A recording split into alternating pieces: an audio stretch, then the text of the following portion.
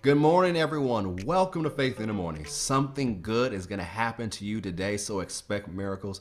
Thank you for joining me today, however, you're watching, whether it's on Faith Plus on demand, Facebook, YouTube, Twitter, you're listening on Apple Podcasts or Spotify. I'm so glad that you start your day with us, starting your day with faith and encouragement. It's Friday once again, as we've been doing all summer long. We're interviewing men and women full of faith, full of the Spirit of God, who are going to help you live this lifestyle of faith. And our guest today, it's not a first time on the Faith in the Morning podcast or a stranger to Faith Christian Center. He's spoken for us on different occasions. He's been on the Faith Plus Network. He has a program on there. He shared on the Faith Plus Faith in the Morning podcast before. He's a good friend. We've known each other now for wow, about 17 years or so. We've actually preached together. We've traveled with Bishop overseas to Brazil. That was almost a decade ago in of itself. He's one of my closest friends. And so help me welcome, if you're watching online and you can put it in the chat somewhere, help me welcome back to Faith in the Morning, Reverend Chris Palmer. Garrett, good to be with you, man. 17 years. I'm feeling old at the moment now. Feeling old, getting old. So grays are coming in my beard and my hair, and it's just. But 17 years of great friendship and lots of trouble we've gotten ourselves into, haven't we? Yes. To say the least. Yeah. And so, for those of you who are familiar with Reverend Palmer, I'll let him tell you the actual degree titles.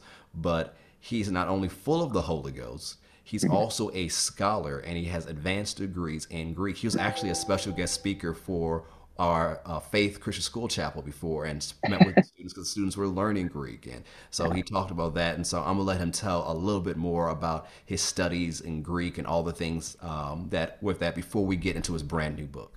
Go ahead, yeah. Chris. So I'm just a BA in pastoral studies and minor in Bible as my undergrad, and then my master's work was a MTS or MTH, you could say, either way. In New Testament, I got it from Moody Theological Seminary. I studied exegetical Greek, so that was every class I took is probably how to treat the Greek. And then after graduating, I took a position there teaching Greek of all things and different theological classes for graduate students. I got into my PhD program at the University of Wales, where I'm looking at the book of Revelation and examining the topic of theodicy and suffering from a Pentecostal perspective. And so I've been at that for I've been at that for 4 years now, and going into my fifth year. And hopefully next year around this time, I'll be wrapping up and drawing my conclusions on what I think. So, Awesome. And then let's see. Also, what else can we talk about? About your just Greek studies. You're also a professor. Can you tell them where you teach at and everything? yeah.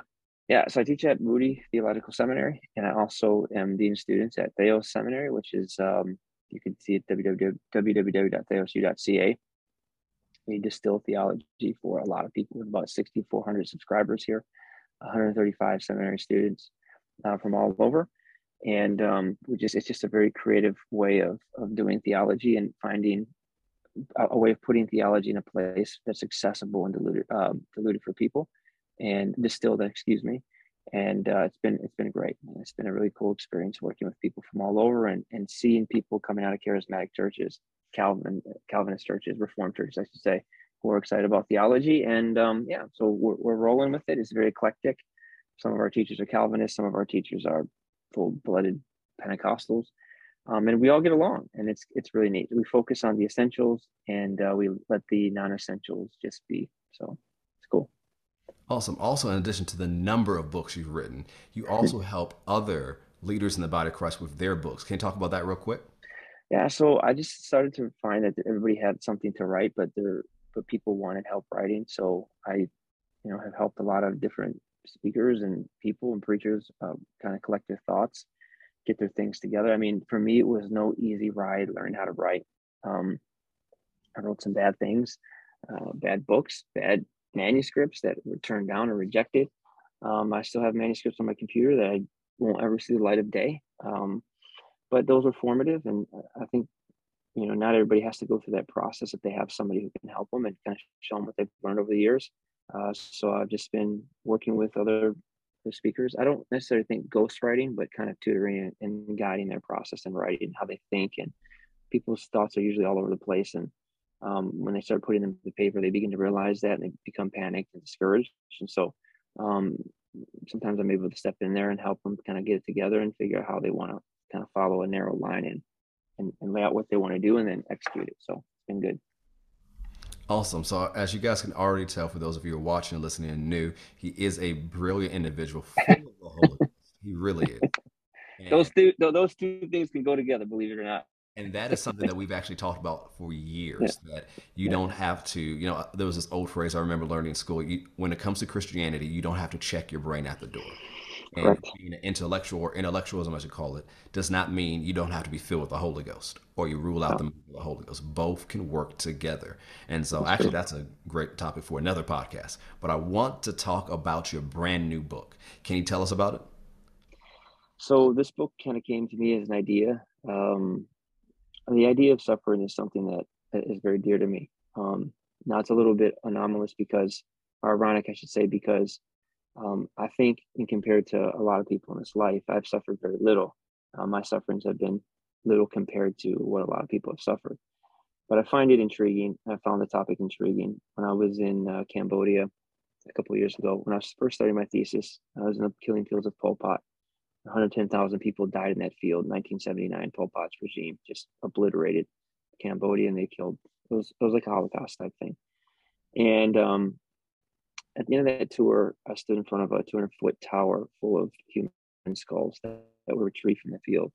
I was confronted by the problem of evil, and I felt at that point that my preparation and my theological studies and what I grew up hearing in church was just not kind of doing it for me as I kind of wrestled with that problem. And so at that moment, I said, hey, you know what? I'm going to work through this. It wasn't like I was having a crisis of faith. It wasn't that at all. But I felt that I needed to go deeper and explore things, questions I didn't even know that I had. And so I always believe that diligence is a way to work things out, and patience is another way. And I think people that deconstruct, they're impatient with their faith.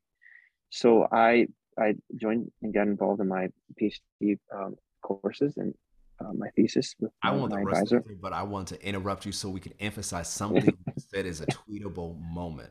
So the thing What's is, you that? had questions about what you believed, but you were Mhm. diligent and dived into the Word of God and answered the question. And then you made a statement concerning deconstructionism.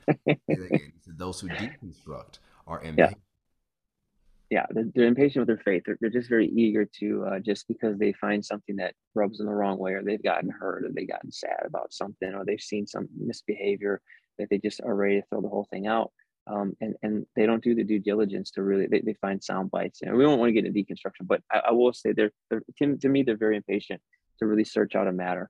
So I've been working on suffering for 4 years, theodicy. We can talk about what that is. Um, it took me about 3 years to work with theodicy to realize that I'm not very satisfied with the whole philosophical concept of theodicy. And so I'm looking at skeptical theism at the moment, and it seems like a better match for what I'm trying to do here. But anyway, at the same time, so I've been working through it, and I found that the experience has been very worshipful. But in my thesis, it's very scholarly. It's written by a scholar to scholars, and it's probably not going to get read by very many people. So along the way, I like to kind of make things, uh, create things like books, like things from scripture that are devotional, they're accessible, and they kind of offer some of my thoughts along the way for people to place into their own life and to reflect on in prayer. Um, yeah, and it's a very simple book, and it wrestles with the problem of evil. And so the idea is a wink. Um, a wink from Scripture is when the Scripture, uh, the text itself, the way that it's written, reveals an irony. And I don't think people usually, when they kind of do a plain reading, as it's usually said, see these ironies. And I can say that confidently because a lot of these ironies I'm pointing out in the circles I've been in for my whole life, I've not seen these types of things highlighted and offered from Scripture. And I think it's just that because we've often treated Scripture like it's so simple sometimes, and it is simple, but Scripture is a very highly complex fabric, if you will, and there's a lot of, yes, it's inspired by the Spirit. I don't want the audience to get nervous when I say this, but There is a literary style of every writer. God used human writers. He worked through human writers through the inspiration of the Spirit, and they had styles, and they used literary devices and parts of speech to emphasize things in a way that is to a lot of us not obvious. You have to look closely and you have to track carefully what's going on, and it requires paying attention to the genre. So what I do is I track for the reader, and then I kind of come up with these kind of punchline type things that take place in scripture. And when the scripture winks, it usually offers some sort of hope for people that find themselves in places of suffering where they can keep on hoping despite the suffering they're going through. It doesn't fully answer the question. I don't think we're ever going to answer the question of suffering. There's philosophical ways of getting there, but the book doesn't try to do that. It just tries to give you hope as best as it can, and keep you hoping along the way. So So notice what he said, hope. So this is not a time to lose hope or yeah, to despair. One of the things that encourage you in this book, Wings, is that no matter what you're going through, no matter what suffering you're facing, there is still hope. And some of these wings, we've talked about, I don't know if there's been just books you've written about it or just conversations we have via text or by phone call, which, after we talk about it for an hour, I was like, man, this could have been a great Instagram live. This was something we yeah, should have recorded. But I know some of the things you share with me. And then I know what you talk about the book of Acts, which I believe you're referring with the Odyssey and all the things that are in there, and just study now what are the literary styles of these different books. I still yeah, remember, I'm not sure if this is in Winks or this is in the future book, what you said about Book of Acts, like an action movie type of thing, and how mm, that there's a whole nother way to consider that, which is just amazing. And then when we yeah, talked about the literary style and the genre of the book of mm, Revelation and all these yeah, different things that, like you said, it's simple, but it also showcases the genius of the Holy Ghost. yeah. And that It there's a does. lot of things we miss and we forget that the Holy Spirit is brilliant. And there's so much in the scripture if we actually dive into it and pull it out. Yeah, there truly is. So for one wink, uh, there's a couple maybe I could share. One of them is quite simple. It's not as complex. It's kind of basic. John is writing in John chapter 1, and he in the beginning was the Word, and he says the Word was God, and that's how it starts off. That's what he wants you to know, and that's what he wants the audience to realize. And so the whole point of it, when you're following the story of Jesus throughout the book of John, you need the objective is to come to the conclusion by the end of the book that Jesus is God. That's the goal, that he is God, and that not only is he God, he's the creator. So it's more specific. He is the creator. And then when you track Jesus through scripture, uh, in John, you begin to see that he's recreating something because he's already created. Now he's recreating a broken and sinful humanity. It's another chapter of the book. But what I mentioned is that some of the I kind of outlined different forms of suffering, and one of the sufferings that we experience is doubt. Um, you know, and a lot of times in our circles, we've treated doubt like we've mistreated doubt. And what I say is that doubt is what kind of slows you down a little bit in your faith. And I think that's very important. I think that doubt is not the goal in and of itself, but it's something that God uses. I say this in the book that the road to faith is paved by doubt. As we move into faith, we have to wrestle with our doubts. And I don't think that it's faith to just try to dismiss them and cast them out, but to work through them. And so I liken it to a time when I was in Paris, France. I was walking around, and I woke up in the morning. I had one day by myself, woke up in the morning. I was going to spend the night. And then the next morning I was out. I wanted to see everything. Okay. So I plotted my course. I was going to start at the Eiffel Tower and walk the Seine River and go all the way up to Notre Dame, and then Notre Dame all the way back to the Eiffel Tower, and see the Louvre and just see all of these things. See different bridges, Pont Alexandre 3, whatever. I walked around that day for probably 14 hours. It was a summer day. And by the end of the day, and I'm trying to get to all the places that I want to see. But around the end of the day, I just couldn't anymore. My feet were aching so bad that I had to stop and deal with the ache in my feet. So I remember stopping and taking off my shoes on one of the steps, okay, and just my feet were just aching so bad. But when I stopped and dealt with the ache, I saw the most impressionable thing I'd ever seen that day. And it was people that were dancing. I mean, not just a few people, but maybe dozens of people slow dancing near the steps across the way from where the Eiffel Tower was to this music that was obviously French. And in that moment, I got the true experience of being in France. And so it was the aches in my feet that slowed me down, that enabled me to really see something I would have missed along the way, having been in a hurry. And I feel that's like what doubt is. Doubt sometimes slows you down and makes you re-examine and take a second look. And if you trust God and you want to work with that, he helps you to see. So back to scripture, we get to, I think John hones in on this, and we get to this guy in scripture. His name is Thomas. We often call him Thomas the Doubter. But, he's not there when the disciples first see Jesus. And he makes this claim and says, I'll never believe unless I can put my hand into his side and see that he, who he is. Even though he makes that claim, we see him with the disciples again the next Sunday. And he's there. And we're not told why he's there. He's just there. So do we take him seriously? I think we take him seriously, but I also think we look at him like he's just working through his doubts. He's working through them. He's saying things, but he's working through them. And then when he sees Jesus, he says, my Lord and my God. And this is right at the end of John. And so we have a guy who's been wrestling with his doubts, but he makes the exact conclusion that John wants his readers to make at the very beginning of the book. And that is Jesus is God. So the end connects with the beginning, and you see one of the protagonists in the book of John makes the conclusion that Jesus is God and completes the story. And so what John is saying in that is that he wants those who are wrestling with their doubts to make the same conclusion. And I think the scripture winks at us at that point. It's kind of surprises us by the fact that doubt is okay. Doubt is not a problem. Doubt is, I think during times, if you look at all the great heroes of faith, they all worked through doubts. Job had his doubts. I mean, all of them had doubts, but they weren't dismissive of them. They were willing to work through them. And it reminds me of when I stood before the Cambodian tower and looked at the skulls and said, hey, I'm wrestling with these, but I'm willing to work through it. Because I've done that, the Lord has really driven my faith a lot deeper. It's become more authentic, I believe, and more precious to me. So, yeah. And so, like, everyone noticed that what the response is to doubt. It wasn't just, okay, I'm going to rebuke the doubt. One of the things I like to say this way, God is not afraid of your questions.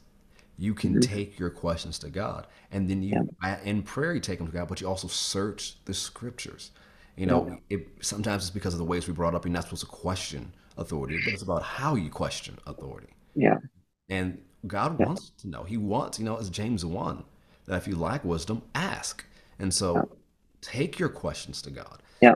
He's not afraid of them. And notice this example Chris has set, that you take your questions, you take your doubts to God, and you study it out. And I've known him, as I said, almost 2 decades now, and he actually studies it out. And he's also a person of prayer, serious prayer, serious time praying in the Spirit, serious time studying. And I joke with him now. I said, you've gone through all your Greek studies. I don't have to go. So what does this word mean? Let's get some details on this. That was your suffering for the rest of us. So let's I suffer for everybody. Yeah. On behalf of everyone. And I think it's important to see like Thomas doesn't get all his questions answered. yeah. And that's really important to observe, because many times I feel the impression is that if we don't get all of our questions answered, that God has somehow let us down, or God has somehow failed us. And maybe we treat God that way. But what Thomas does get is a place. He gets to a place where he can say, you are God. He's not told why Jesus had to die. He doesn't give a theological lesson at the time. He just gets enough to know that Jesus is God. And I think that's the case sometimes. God gives us what we need. Many times doesn't give us more. I mean, one of the great questions is, how could God allow the Holocaust? How could God allow the genocides taking place in South Sudan? And I don't think there's an answer that I've heard them satisfied with at all.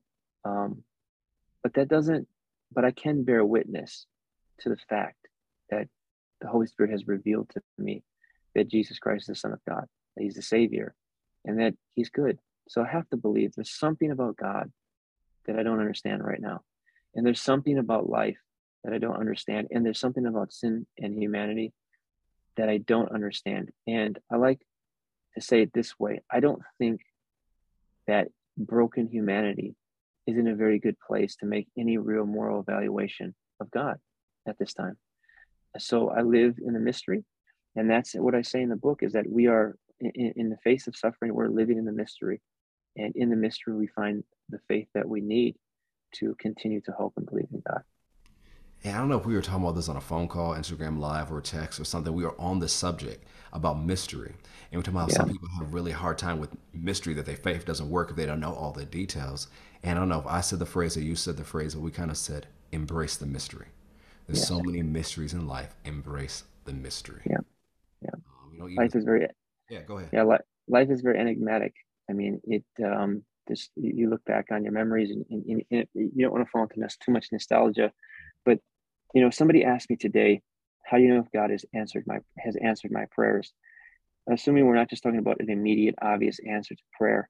I think you can't tell in the moment. You have to have perspective. You have to be able to have time to look back to really recognize what God is doing. And in time, it seems to me that as time goes by, more is revealed. I think the same is true of this life. As we move closer into what we call eternity, things will become clearer as we move closer to the day that we see him face to face. But the goal is not to stay stuck in the meandering in this, but is to be hopeful and know that there is a creator and he's at work recreating and he's putting things back together. Man, so good. So good. Yeah, yeah. So good. So the winks offer hope, and I deal with winks when it comes to, or deal with suffering when it comes to the suffering of the marginalized, the suffering of those dealing with inner turmoil, which is a type of suffering of the innocent. I deal with the suffering of perhaps consequences from poor decision making. So different forms of suffering I deal with. I mean, I just show how God has a way of letting you know that, I really am not a huge fan of the word God is in control. Even though I use that phrase, I use it probably more than I maybe like to admit that I use it. But I have to really assess, what do I mean when I say that, when in a context of suffering, what do I mean when I say God is in control? It's not that I think that God hovers above us and he through his sovereignty maybe manipulates things. But I think that when I say God is in control, what I mean is that Christ has entered our suffering, he's joined us in our suffering, and he suffered with us. And um and from that suffering, he gives us a place where we can hope in him. So that's what I think. And so I offer in the book just how God has joined us in our suffering and suffered with us. And much of our suffering, especially innocent suffering, bears a witness to what he's done, and bears a witness to how through his own suffering, he is bringing about the restoration of all things. And our suffering, if we suffer innocently, okay, particularly as martyrs, because I deal with Christian suffering in that regard, bears witness to what God is doing. And it's a hefty price to pay. And it seems to us to be weird in the West because we hang on to life and we count it so precious.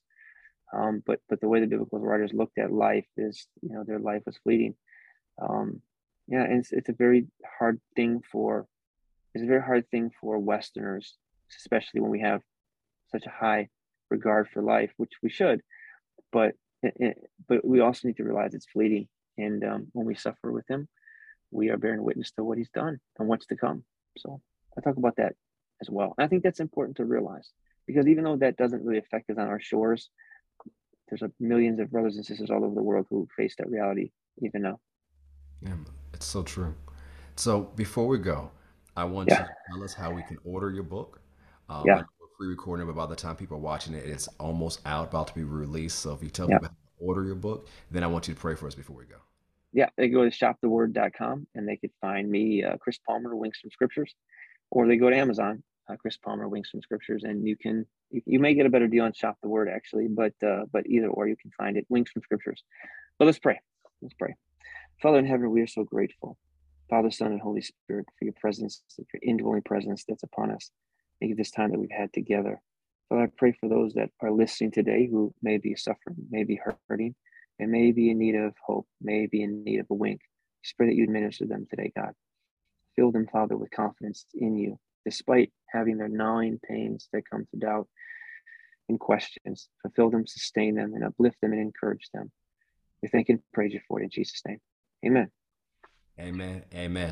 Everyone, thank you so much for joining us for Faith in the Morning. Make sure you go get Wings from Scripture by Chris Palmer. Chris, bro, thank you again for joining today. And remember, everyone, if you haven't already, subscribe to our podcast on Apple Podcasts, Spotify, on Faith in the Morning. Subscribe to our YouTube channels, Faith Christian Center and Carrick Butler. And we'll see you next time on Faith in the Morning. God That's bless. good too.